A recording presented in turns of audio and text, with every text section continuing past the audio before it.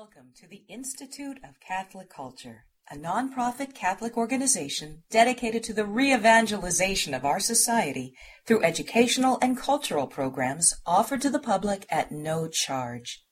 This and other presentations, hundreds of hours of audio, are available for free on our website, www.instituteofcatholicculture.org. There you can listen to or download educational programs related to all aspects of our divine faith, and you can review our schedule of upcoming events. We hope you can join us in person. Please join me in welcoming back to the Institute of Catholic Culture, Father Paul Schenk. Thank you. A very, very special joy always to come to you. We're going to try to cover a pretty broad subject tonight in a relatively brief period of time, so we'll get right to it. I look at the title tonight, Spiritual Bondage, the Cult of Death, and the Call to Holiness. This was assigned to me, and when I saw this topic, I wrote back to Deacon and I said, now, is there a particular is there particular material you want to cover, an objective you want to achieve with this topic? He wrote back and said, no, you have complete freedom with the topic. And I thought to myself, well, that's a little bit like saying I'd like you to give a lecture on Parisian architecture of the 14th century, and you have complete freedom with that topic. I mean, it's a little bit narrow, a little bit broad, but we're going to go as best we can into it. I see its correlation, of course, to today's solemnity of All Saints, and you'll understand if I lose my connections a little bit. The liturgies were a little higher today, with two solemn high masses today. Actually, there were three. The third one I wasn't a part of. We had two English and then one Latin, and the bishop had the Latin, so he let me off the hook.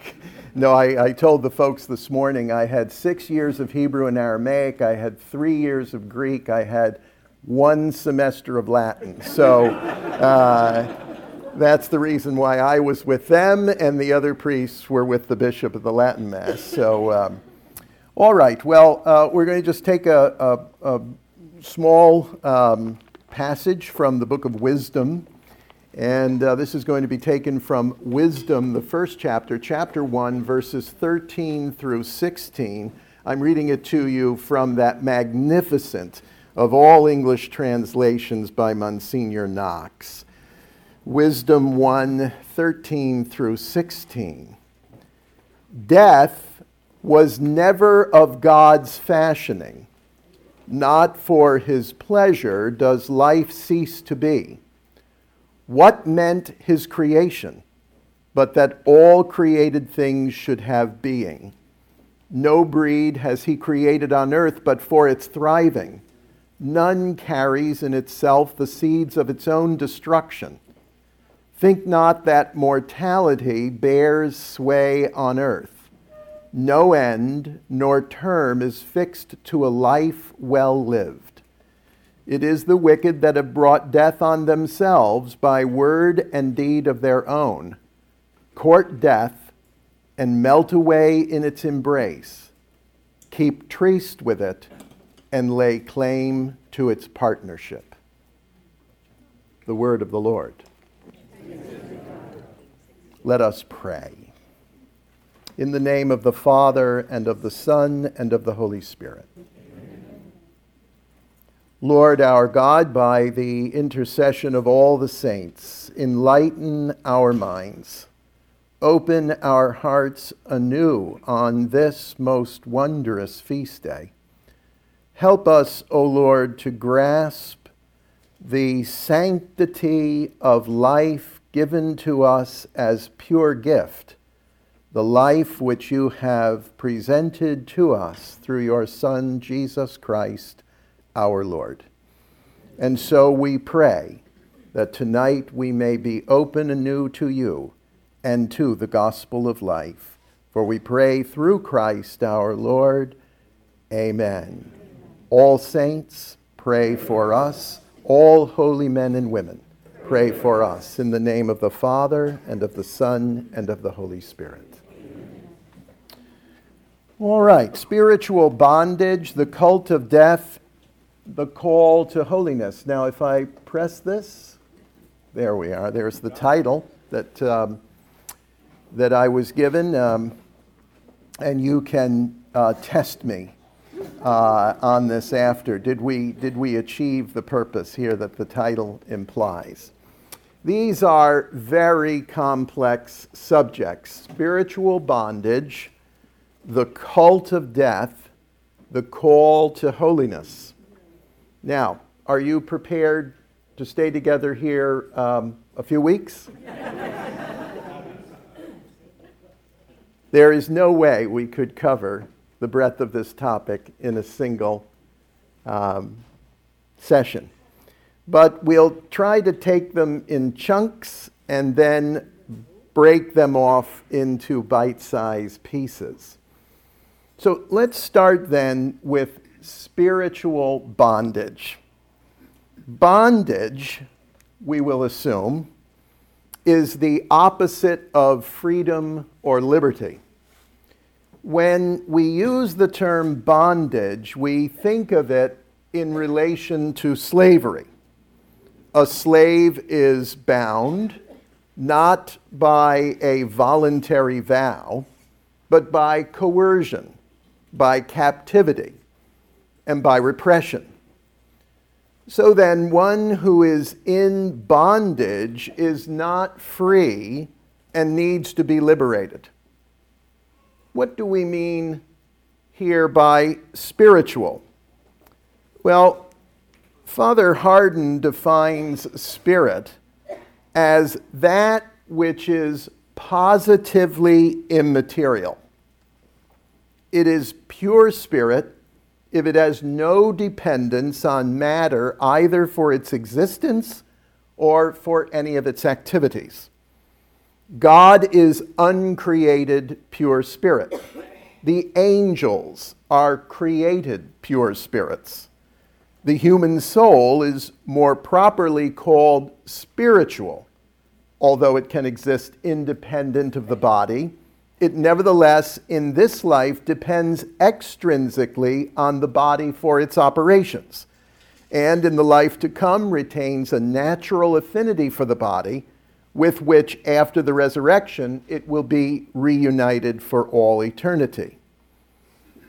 So, as a slave is bound in body, that is, to physically obey his or her master, do what the master wants done, go where the master wants to go, so the soul, the spiritual part of the individual, in bondage is not free to do what it wants, or should or ought, and cannot go where it wants, where it should or where it ought. Now, if the soul is not material, but the spirit is, how, or rather, if the soul is not material, but spiritual, how is this? What is this condition like? Well, the soul ought to carry out the commands of God, should do what God wants the soul to do. Let's stay with the previous. There we go. The soul ought to carry out the commands of God. It should do what God wants it to do, to go where God wants the soul to go. And this is a spiritual task, a spiritual destination, not a physical one. The soul in spiritual bondage cannot do spiritually what God wants done, cannot go spiritually where God wants it to go. It is bound up like a hostage with hands behind the back and ankles tied together and perhaps a gag in the mouth, spiritually, of course. Now, we'll talk about how this bondage happens, how it comes about in just a bit. But let's talk now about the cult of death. And here it is. Nope. There we are. Father Hardon defines cult as a definite form of worship or of religious observance, sometimes rendered cultus, or cultus rather. You see that there's that one semester of Latin. Especially when referring to the worship of the saints. Also, a particular religious group centered around some unusual belief, generally transient in duration and featuring some exotic or imported ritual or other practices. In this sense, the cult of death would refer to some ritualized worship of death, that is, intentions and actions that demonstrate devotion and veneration of death. You remember this sinister personality, Reverend Jim Jones. So let's move away from there and go to this. Pope St. John Paul II used the term culture of death when in his encyclical Evangelium Vitae, the Gospel of Life, he wrote of the struggle between the culture of life and the culture of death, in which, quote, we cannot restrict ourselves to the perverse idea of freedom mentioned above. We have to go to the heart of the tragedy being experienced by modern man, the eclipse of the sense of God and of man, typical of a social and cultural climate dominated by secularism. So Pope St. John Paul puts secularism at the root of this culture of death. Now, culture is defined as the arts and other manifestations of human intellectual achievement regarded collectively. So then, a culture of death is the collective social expression of this devotion to death. This may very well sound implausible, exaggerated, and over the top. A cult? A culture devoted to death? Really? Really? And we'll see it in just a bit. The last part that we'll discuss is the call to holiness. The Catechism of the Catholic Church contains a nicely succinct definition of holiness when it says, all Christians in any state or walk of life are called to the fullness of Christian life and to the perfection of charity. All are called to holiness. Be perfect as your heavenly Father is perfect, the words of our Lord. In order to reach this perfection, the faithful should use the strength dealt out to them by Christ's gift, so that, doing the will of the Father in everything, they may wholeheartedly devote themselves to the glory of God and to the service of their neighbor. Thus, the holiness of the people of God will grow in fruitful abundance, as is clearly shown in the history of the church through the lives of so many saints. And that was driven home for us so well in the liturgies today. The Catechism goes on Spiritual progress tends toward ever more intimate union with Christ. This union is called mystical because it participates in the mystery of Christ through the sacraments, the holy mysteries, and in him in the mystery of the Holy Trinity. God calls all to this intimate union with him, even if the special graces or extraordinary signs of this mystical life are granted only to some for the sake of manifesting the gratuitous gift given to all. The gift that is referred to here would be sanctifying grace, of which the Catechism tells us sanctifying grace is an habitual gift, a stable and supernatural disposition that perfects the soul itself to enable it to live with God, to act by his love. Habitual grace, the permanent disposition to live and act in keeping with God's call, is distinguished from actual graces, which refer to God's interventions, whether at the beginning of conversion or in the course of the work of sanctification. Now, just consider sanctification in this language of the Catechism and holiness as synonymous. Sanctification and holiness are two sides of the same coin, all right? Or maybe it's two devices on the obverse of the quarter, or maybe it's two devices on the reverse of the half dollar, or however you want to, however you want to analogize it. Just use the two words interchangeably.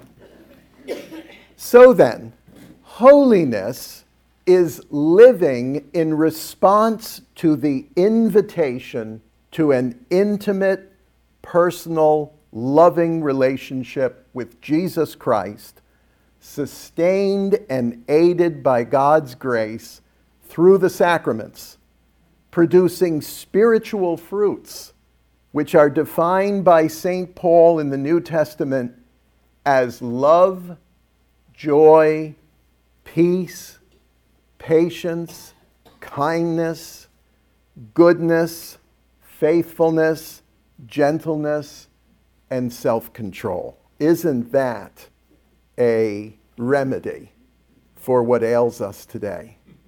That beautiful list of the fruits of the Spirit, which are given to us in Galatians chapter 5, verse 22 and following. Now, let's return to our topic. You can see how I wrestled with this title that Deacon gave me, right? Spiritual bondage, the cult of death, and the call to holiness. So we see then that the Christian is called from, called out of, and what the Christian is called to or into. The Christian is called out of a habitual devotion to death and into a loving, joyful, peaceful, patient, kind, good, faithful, gentle life of self-control. This is the life of God to which we are called by the gospel. So here then is the tension.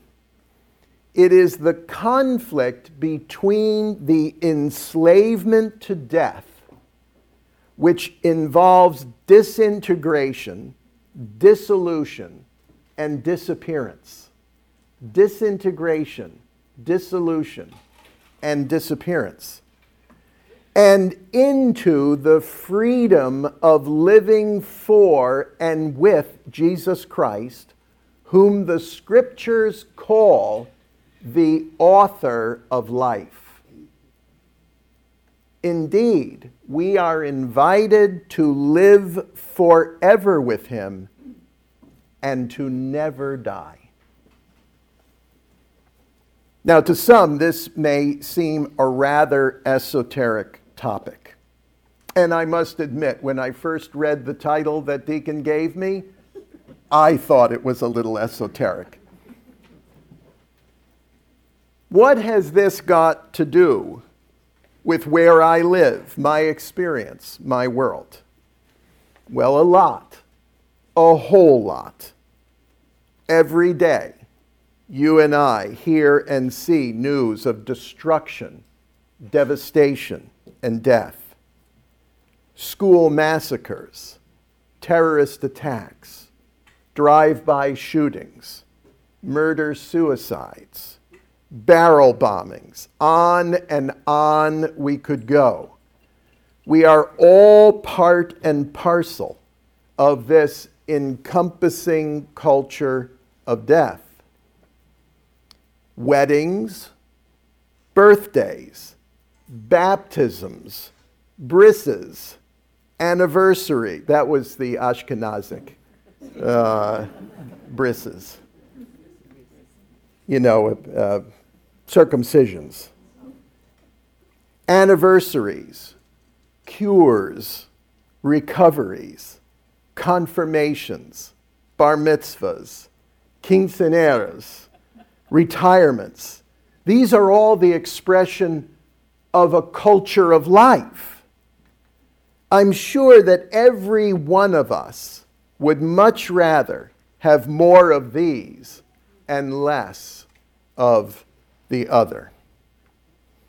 Now, where does this cult of death come from? The Catechism describes or explains original justice is now destroyed. The control of the soul's spiritual faculties over the body is shattered. The union of man and woman becomes subject to tensions, their relations henceforth marked by lust and domination. Harmony with creation is broken. Visible creation has become alien and hostile to man. Because of man, creation is now subject to its bondage of decay. Finally, the consequence explicitly foretold, still quoting the Catechism here, don't look for it up on the screen. I left this slide behind, so you'll just have to. Finally, the Catechism says, the consequence explicitly foretold for this obedience will come true. Man will return to the ground, for out of it he was taken. Death makes its entrance into human history. Death, therefore, is neither good nor natural. It is the consequence of sin. That is why it is always sad, even with the promise of salvation. I was on a plane. I had gone down to visit a colleague of mine who was having an eye removed for cancer. And at the end of the day, I got back on a plane and we were out on the tarmac, and there was a storm blowing up, lightning on the runway. They wouldn't let the plane take off. There was a man next to me, and he was rather rumpled. He had his feet up against the what do you call that when the wall is facing you there? The bulkhead. And he was pretty frustrated. And he was expressing that frustration.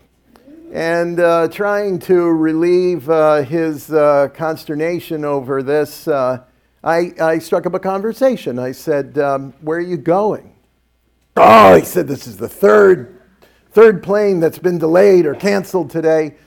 He said, I've got a cancer surgery in the morning in mid-state Pennsylvania. I'm consulting on the surgery. It wasn't his. He was the surgeon consultant on it. And he said, I've got to make it there in the morning, And so he said he was expressing his frustration with me, and I said to him, let's just hope, we make some progress here tonight and you get in where you're going. And well, he didn't think there was much of a chance of that. So as I kind of talked him down a little bit, he said to me, well, what is it you do? And, when I'm traveling, I try to be clever, because it's a work of evangelization. So I said, I'm a minister. And he said, a minister? He said, you're not a Baptist, are you? And I said, no. He said, well, what are you then? And I said, there was a period of transition in my life. I said, I'm actually a Jewish Christian. And he said, look at that. He said, I was at a colleague's funeral this morning. And he said, he was Jewish, his wife was Christian. And he said, the rabbi came out and he did the thing, he did his thing. He seemed very familiar with the thing that the rabbi did. So I assumed I was talking to a Jewish man. And he said, the rabbi came out and he did his thing. And then the Christian minister came out and he said, death is not an enemy to a Christian. And I turned to my wife and I said, I want to learn more about what Christians believe about life after death. So he said, start. Just like that. He said, start.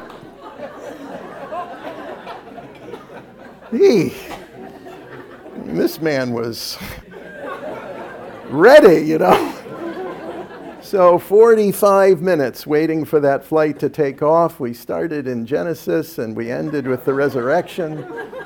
And we exchanged cards. Turned out he was a member of the Nobel Prize Committee for Science in the United States. He was former chairman of the Academy of Science in Philadelphia. Anyways, he was a big macher, to say the least.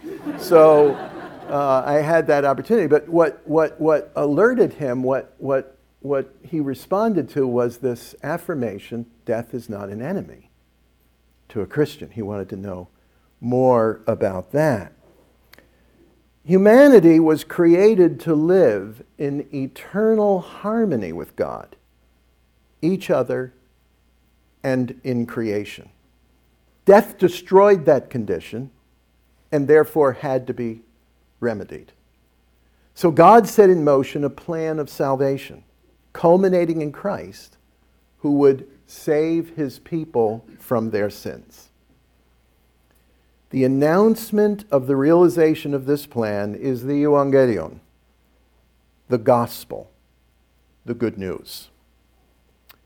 The epistle to the Hebrews, which is one of my I know we should never announce a favorite book in the Bible. This is certainly one of my favorites. And it's not actually a letter. It's a homily.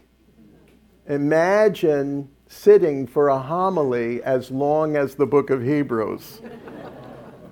That explains why we think that these were probably Jewish slaves in Rome that were part of this congregation. No place else to go.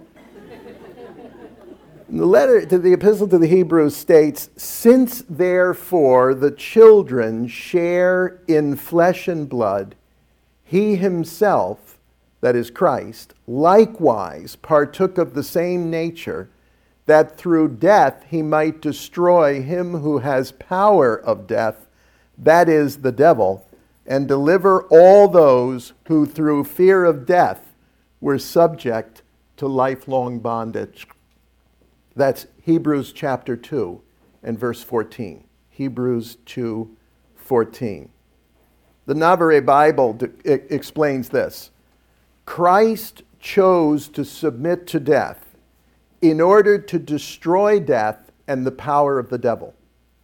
The Council of Trent teaches that as a result of original sin, man incurred the wrath and indignation of God and consequently incurred death. And together with death, bondage in the power of him who from that time had the empire of death. In the words of the preface for Eucharistic Prayer 2, fulfilling your will and gaining for you a holy people, he, Christ, stretched out his hands as he endured his passion, so as to break the bonds of death and manifest the resurrection. And St. Paul tells us the last enemy to be destroyed is death. So death is not a friend. It is an enemy, though a vanquished one. Christ embraced death precisely to undo it, not enforce it. All right, now we can keep going. So then, where does the culture of death come from? There are many sources. To begin with, Pope St. John Paul shows us that this impulse to kill has been with us since Cain slew his brother Abel. Since then, humankind has been marred by bloodshed. But the cult of death we face now has its own particularly nefarious features. Unlike the Wild West or even urban mayhem, the cult of death has become institutionalized and pervasive among the intelligentsia, the ruling class, and the media. Condescend to working people, the lesser educated, and the poor, and you won't find the kind of zeal and enthusiasm for abortion, euthanasia, embryonic research, and even the trading and trafficking in victims' body parts as you do among the meritocracy. Now, 2 decades ago, I was arrested in Atlanta. Never mind why. Oh, you probably are interested. So we went down to support a pro-life initiative there, and out in the rain and night and day, keeping vigil at the abortion businesses, and finally one CEO on the line said, "If you as so much as touch my officer's shoes, I'm going to charge you with assault and battery on an officer, going to take you away. You're going to go away for a long time." I said, "Officer, there's no controversy with you here. We will move about on our hands and knees. This way you'll know there's no threat." So we moved around outside on our hands and knees and crawling like this. Well, you know, it's pouring rain, you're crawling, there's scores of people, there's media pressing in, there's all kinds of shouting going on, all kinds of, somewhere, somehow, I must have crawled on an officer's shoes. And boom, I'm picked up, thrown into the paddy wagon, and a police officer leaned in, precious Atlanta officer, big grin, missing 2 front teeth. He said, "God bless you, brother. I'm with you." He said, then he slammed the doors. And that was that. Good Christian brother doing his job. And off. I waited for the other pro-lifers. You know, I was waiting for this great reunion in the paddy wagon. We're going to spend a few days in jail. This is going to be a great time of fellowship and prayer. And nothing, nobody. That was it. The police were done. They were like, "We're out of here, you know, off we go." Well, what I didn't know, this was wee hours of the morning, and what I didn't know was this was the end of a big vice sweep overnight. And so I was in the paddy wagon with a dozen or so prostitutes. I came home, after a while. And I told the folks at church, I said, I spent the week with 12 prostitutes, and I never had a better time in my life. So we went into the lockup, the city lockup in Atlanta, and they handcuffed us all together. Now, they let me keep my prayer book, my Bible, and now I'm with 11 ladies. There was one on the end of the line. I couldn't quite tell, but there were 11, and then the one on the end. And I couldn't tell. I just couldn't tell. But anyway, so there we were together. And these women were so dear. We moved together for a day and a half, overnight, and then into the next day. Every time we moved together, and put us in the holding cells together and so forth. Everything was overflowing, including the toilets and the seats. But the whole prison was overflowing everywhere. And then, they said to me, they called me reverend or pastor, and they said, pray for us. And they said, when they knew why I was picked up, they said, we never do that to our babies. We have babies. Show me pictures, ask me to bless their children, told me their names. And it was a wondrous thing to see the heart of these broken, shattered, used, abused, used up women, and yet their hearts were still so filled with love for their children and the sanctity of life. The sanctity of life. When we press down to where it's no longer an abstraction, or it's no longer an ideology, it's no longer a political platform, it's no longer we find that there isn't this zeal for the advancement of the culture of death. Now, why is this? Well, here we turn to the zeitgeist, to the spiritual, or more precisely, the psychological element. Why is death such an obsession with the chattering classes? Why is the objective of death, whether it is abortion, whether it is euthanasia, whether it's embryonic research, whether it's assisted suicide, whether it's legalized lethal dosage, whether it's suicide, why is this? Where does this come from? What is the root of it? Well, we've already discussed the broader scope of this that Pope St. John Paul enlightened as he did for us, and Popes Benedict and Francis have both addressed it as well. But we would find a clue to this in one of the most influential personalities of the 20th century, Sigmund Freud. Freud is widely credited as the founder of modern psychoanalysis. He's known primarily for his psychoanalytic theory that human beings suffer neuroses due to conflicts involving their subconscious drives. Freud posited that the controlling drive was the will to pleasure.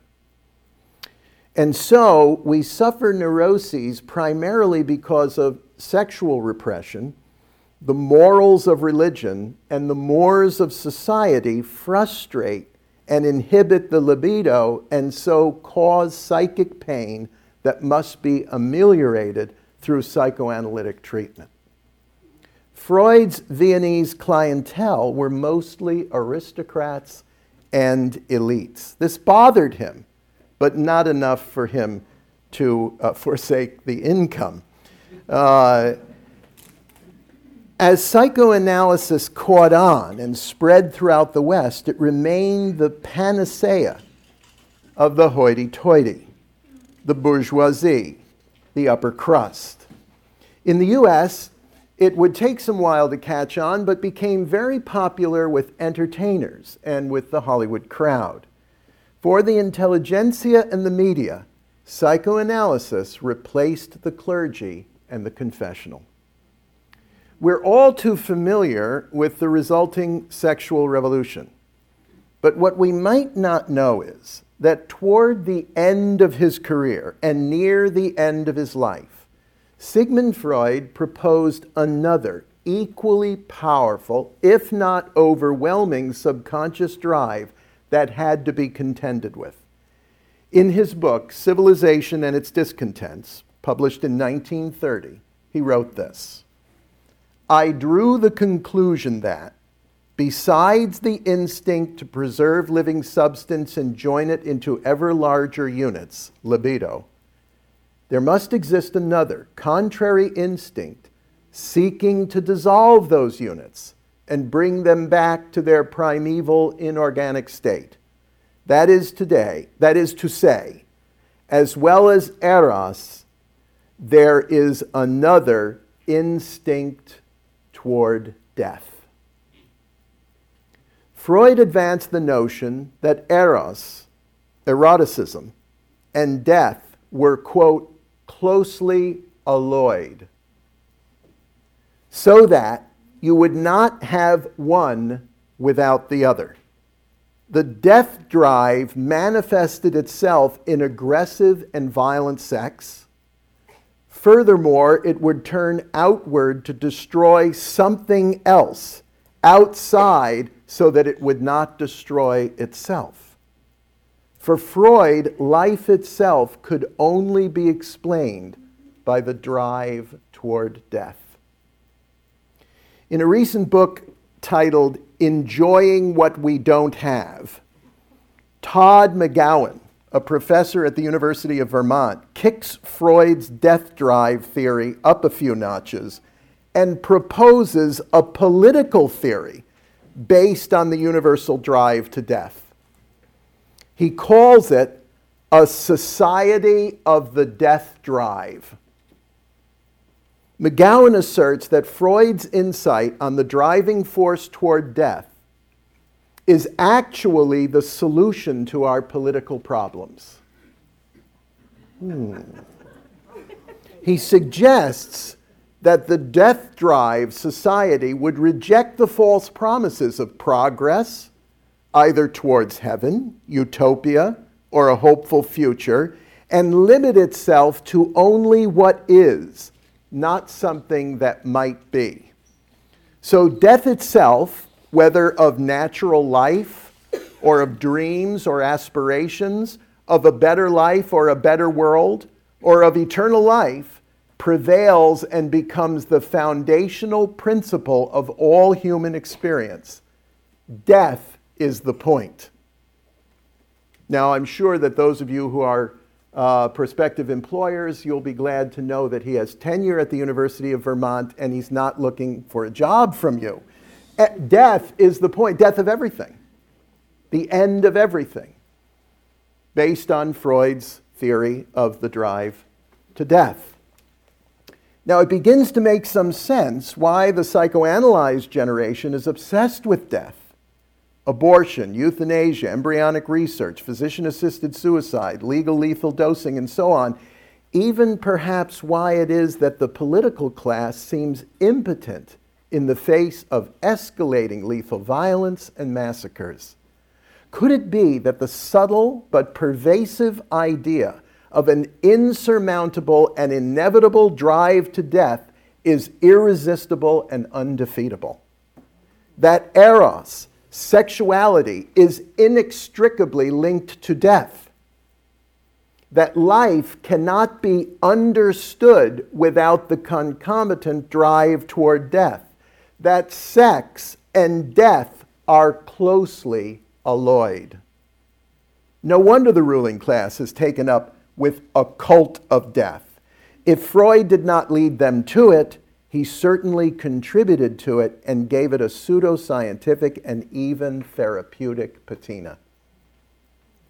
And while Freud's notion of the drive toward death does not adequately or thoroughly explain the contemporary dalliance with death and dying, it reflects the absence of faith in something greater than death.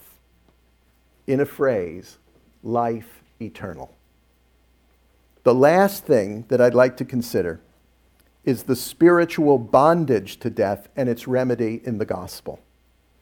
If Freud explains why death has become so popular, he does not explain the bondage to death. For that, we must turn to a much more malevolent force, the enemy of our souls, to Hasatan, the Satan, the adversary spoken of in the letter to the Hebrews, him who has power of death, that is, the devil. Freud and his followers may have posited a theory of death, but the Satan has fomented a huge campaign of death and destruction across the ages. Doomed to recapitulate his loss of the life of heaven, and now consigned to the abyss, he has drawn countless minions into death's domains, indoctrinating them and inspiring them to commit meaningless and useless murders by the millions. Look at the world today compared to the world of 100 years ago, and you see how meaningless and useless the massive campaigns of war and vengeance and genocide were and are. Nothing changes. There is only incalculable destruction, devastation, and devaluation of civilization. Death is not and never has been a friend. Death is certainly not a deity to be adored. Death is an enemy to be finally vanquished at the resurrection, and until then is rendered impotent by the firm hope of life eternal in Christ Jesus. Life, not to be political, trumps death.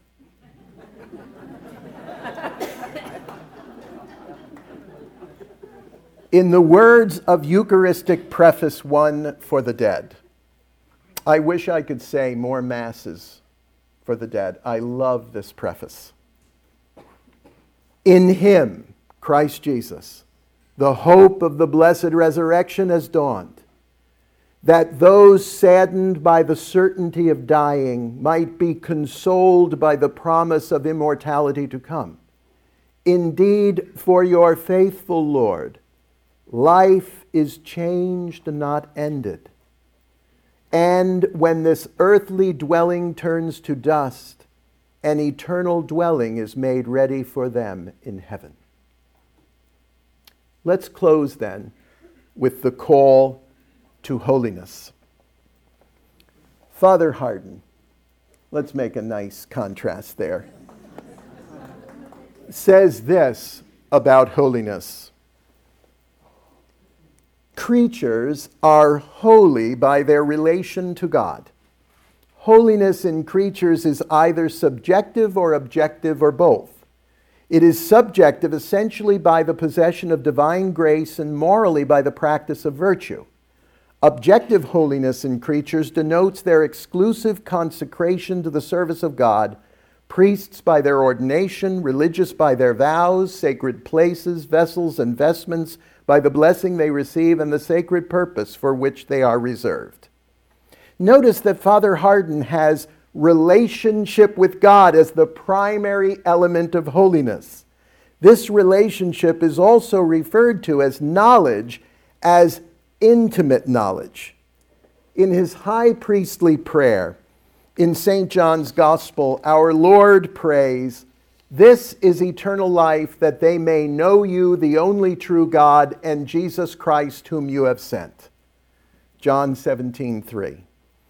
God is life. Pope St. John Paul stated, eternal life and natural life are coextensive. So holiness arises from relationship to God. Relationship to God is the source of life. In this way, life overcomes death. The enemies of life, murder, suicide, abortion, execution, unjust war, are opposed to God, opposed to the eternal law, to the moral law. again, in St. John's Gospel, our Lord says, "The thief comes only to steal and kill and destroy. I came that they may have life and have it abundantly." The Greek term translated abundance is perison, from perisos, an adjective derived from peri, all around excess. Properly, all around, more than, abundantly, beyond what is anticipated, exceeding expectation, more abundant, going past the expected limit. It is this quality, this degree, this extent of life, superabundance, that God offers and provides. There is more, much more, to the call to holiness, but this is the essence of it. As our Lord prays in St. John's Gospel, "To know you, the only true God, and Jesus Christ, whom you have sent." Pope Francis, in his first encyclical, building on Benedict XVI, wrote, "At the heart of biblical faith is God's love, His concrete concern for every person, His plan of salvation, which embraces all of humanity and creation, culminating in the incarnation, death, and resurrection of Jesus Christ. Without insight into these realities, there is no criterion for discerning what makes human life precious and unique." So we have seen that when, in the absence of faith in God and hope of life eternal, there is a cult of death which leads to bondage, a bondage to sin, to fear, to hopelessness. But our Lord calls us and offers to us the way of holiness, personal relationship with God through Jesus Christ, aided by the Holy Spirit, who is called in our creed, the Lord, the giver of life. As St. Paul exalts, "Lo, I tell you a mystery. We shall not all sleep, but we shall all be changed in a moment, in the twinkling of an eye, at the last trumpet. For the trumpet will sound, and the dead will be raised imperishable, and we shall be changed. For this perishable nature must put on the imperishable, and this mortal nature must put on immortality. When the perishable puts on the imperishable, the mortal puts on immortality. Then shall come to pass the saying that is written, Death is swallowed up in victory. O death, where is thy victory? O death, where is thy sting? The sting of death is sin, and the power of sin is the law. But thanks be to God who gives us the victory through our Lord Jesus Christ."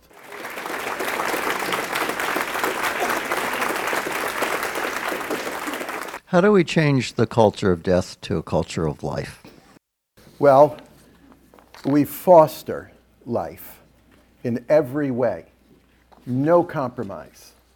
No compromise. So we live this out. You know, I try to encourage folks that when you take just a snapshot of parish life, when you take just a snapshot of family life, when you take just a quick look at generations in love with each other, you see the fruitfulness of life. Life always triumphs over death.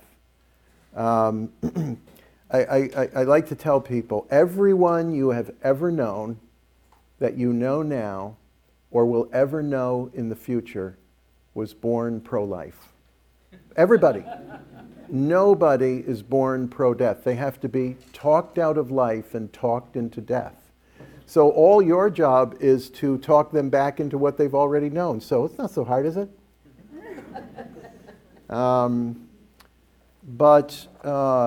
So we foster life. We use the power of our loves.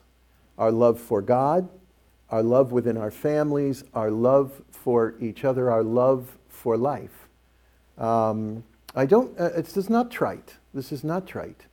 But we have a much greater power than we may first think.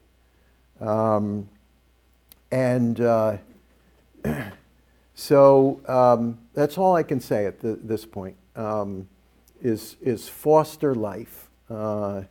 And people, you know, they see that. One time I was outside an abortion clinic, and a woman came up to me and she said, I was in my clerics, and she said, I don't want to have this abortion any more than you want me to have it. But she said, if you don't want me to have this abortion, then you have to talk the baby's father back into coming home and taking care of his children and his family. And I said, let's go. And she said, what? And I said, let's go. Where is he? She said, well, I think he's at his mother's house. And I said, well, let's go. So we jumped in the car, the two of us, and we drove to his mother's house. And I walked, you know, I'm in my clerics, and I walked straight into the house. Remember, it was a long hall, and walked right to the back, and he's sitting there. And I said, sir, your child, your baby's life is in your hands.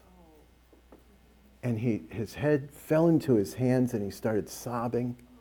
And I said, come home. Your wife, your babies need you. Your child needs you.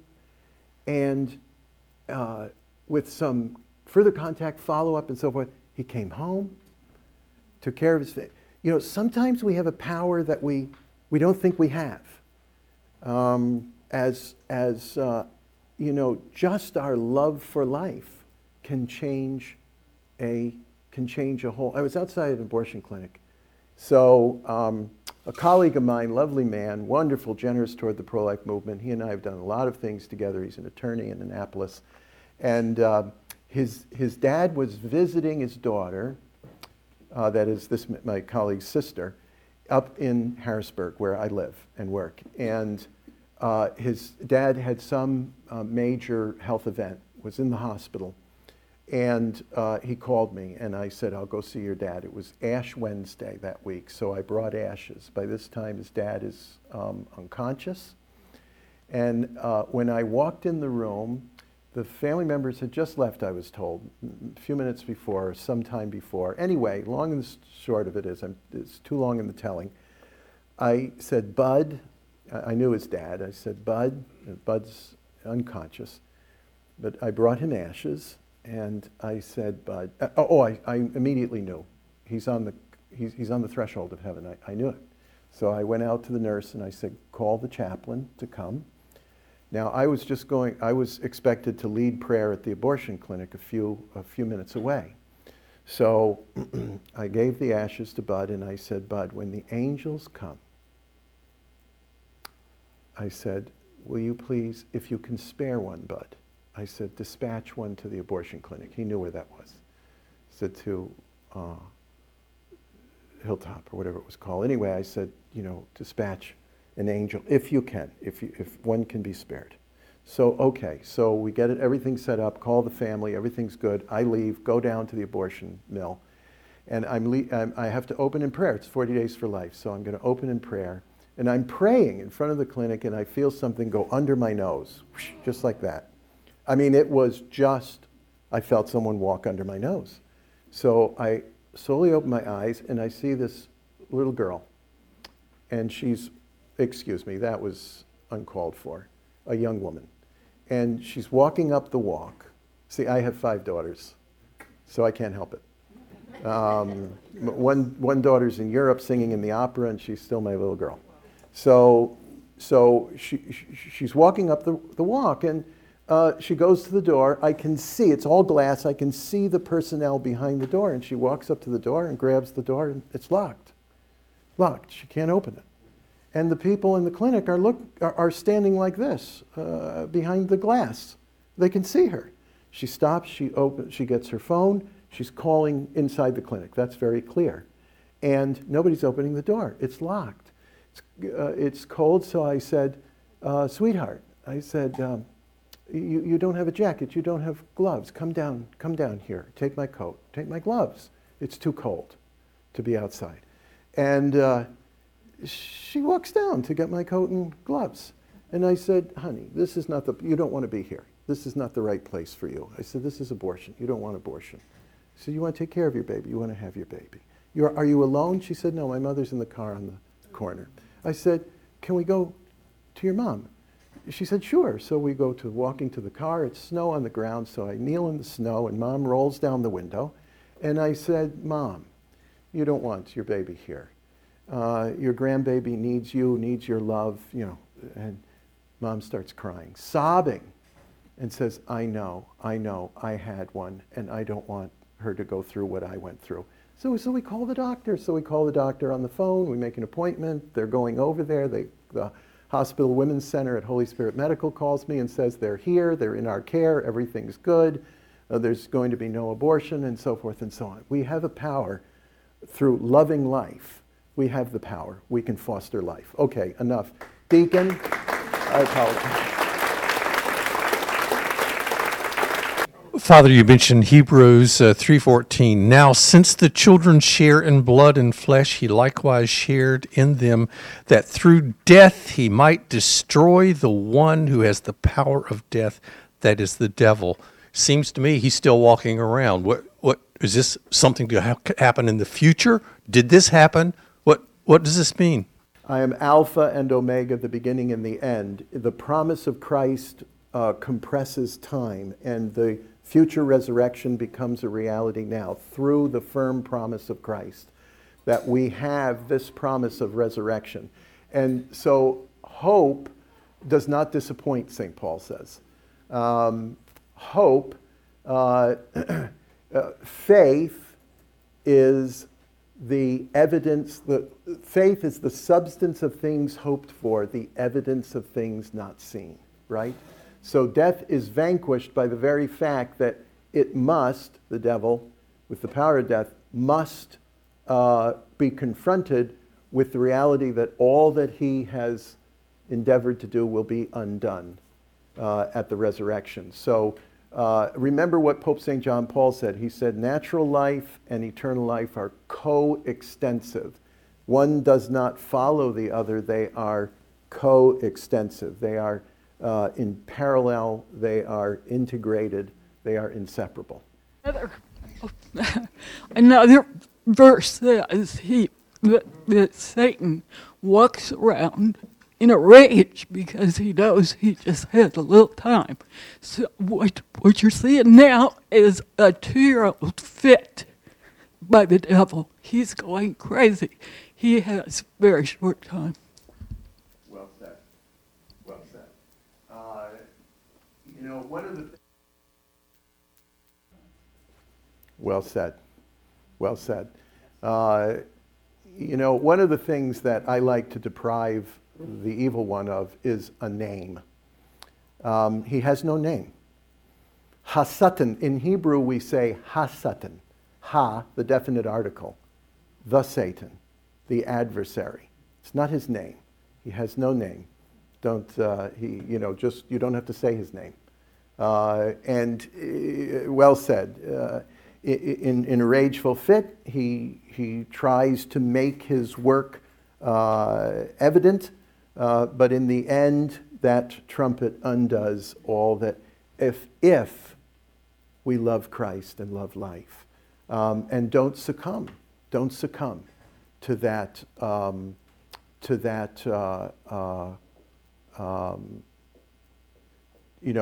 don't succumb to that culture or cult of death. Instead, love life. Thank you so much, Father, for all of your words. Hi, I'm over here. I just wanted to ask, as a fairly young person who is in touch with other fairly young people, I see a lot of apathy and a lot of relativism in our culture. And I was just wondering if you had any particular, ways that we could get people to care and pay attention to why these types of things are important, because so often people just, they respect your beliefs, but they don't want to follow them and they see no reason why they should. So do you have any wisdom to offer on that? The only thing I would say is make it all personal. Make it personal. I was giving a talk at a law school, and I was driving to the campus in New York, so it wasn't so far. I like to drive, because I like to think when I'm driving. And so I was driving to New York to give a talk at this law school.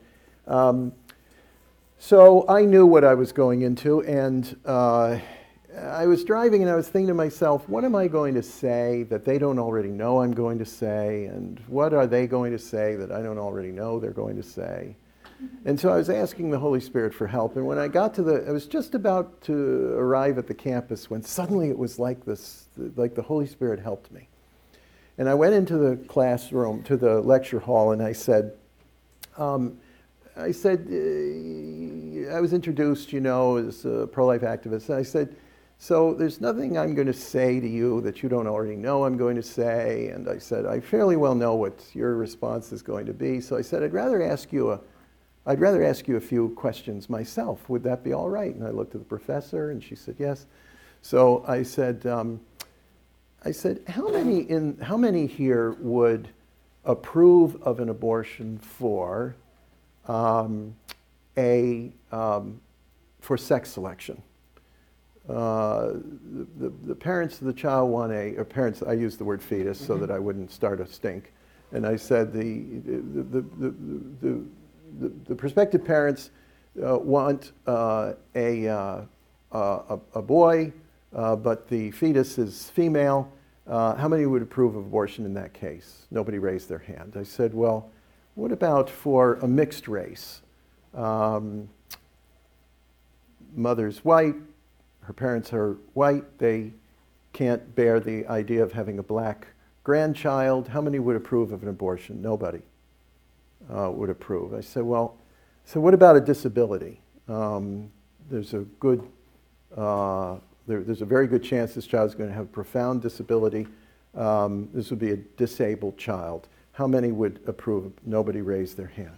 So, well, if they discover that there is a genetic origin to homosexuality and the fetus is gay, but they don't want a gay fetus, then how many would approve of abortion? Nobody raised their hand. And I went through about 10. And nobody raised their hand. And I said, well, then, would someone volunteer what you would approve abortion for? And they slid down in their seats and they're looking at each other. Nobody said a word. Now, what happened there? I just made it all personal. There was something about each of those children that everybody in the room could recognize.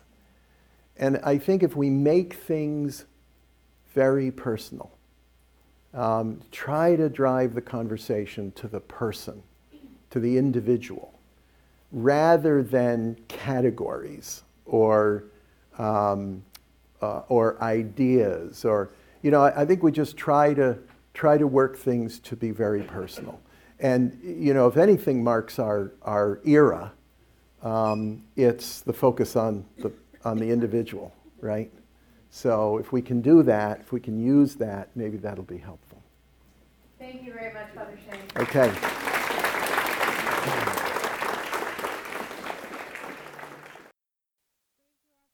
We hope you enjoyed this presentation from the Institute of Catholic Culture. If you'd like to learn more about the mission of the Institute and how you may become a part of this important work, please visit our website at www.instituteofcatholicculture.org or call us at 540-635-7155. And may the glory of Christ Church be ever more manifest upon the earth. St. John the Evangelist, pray for us.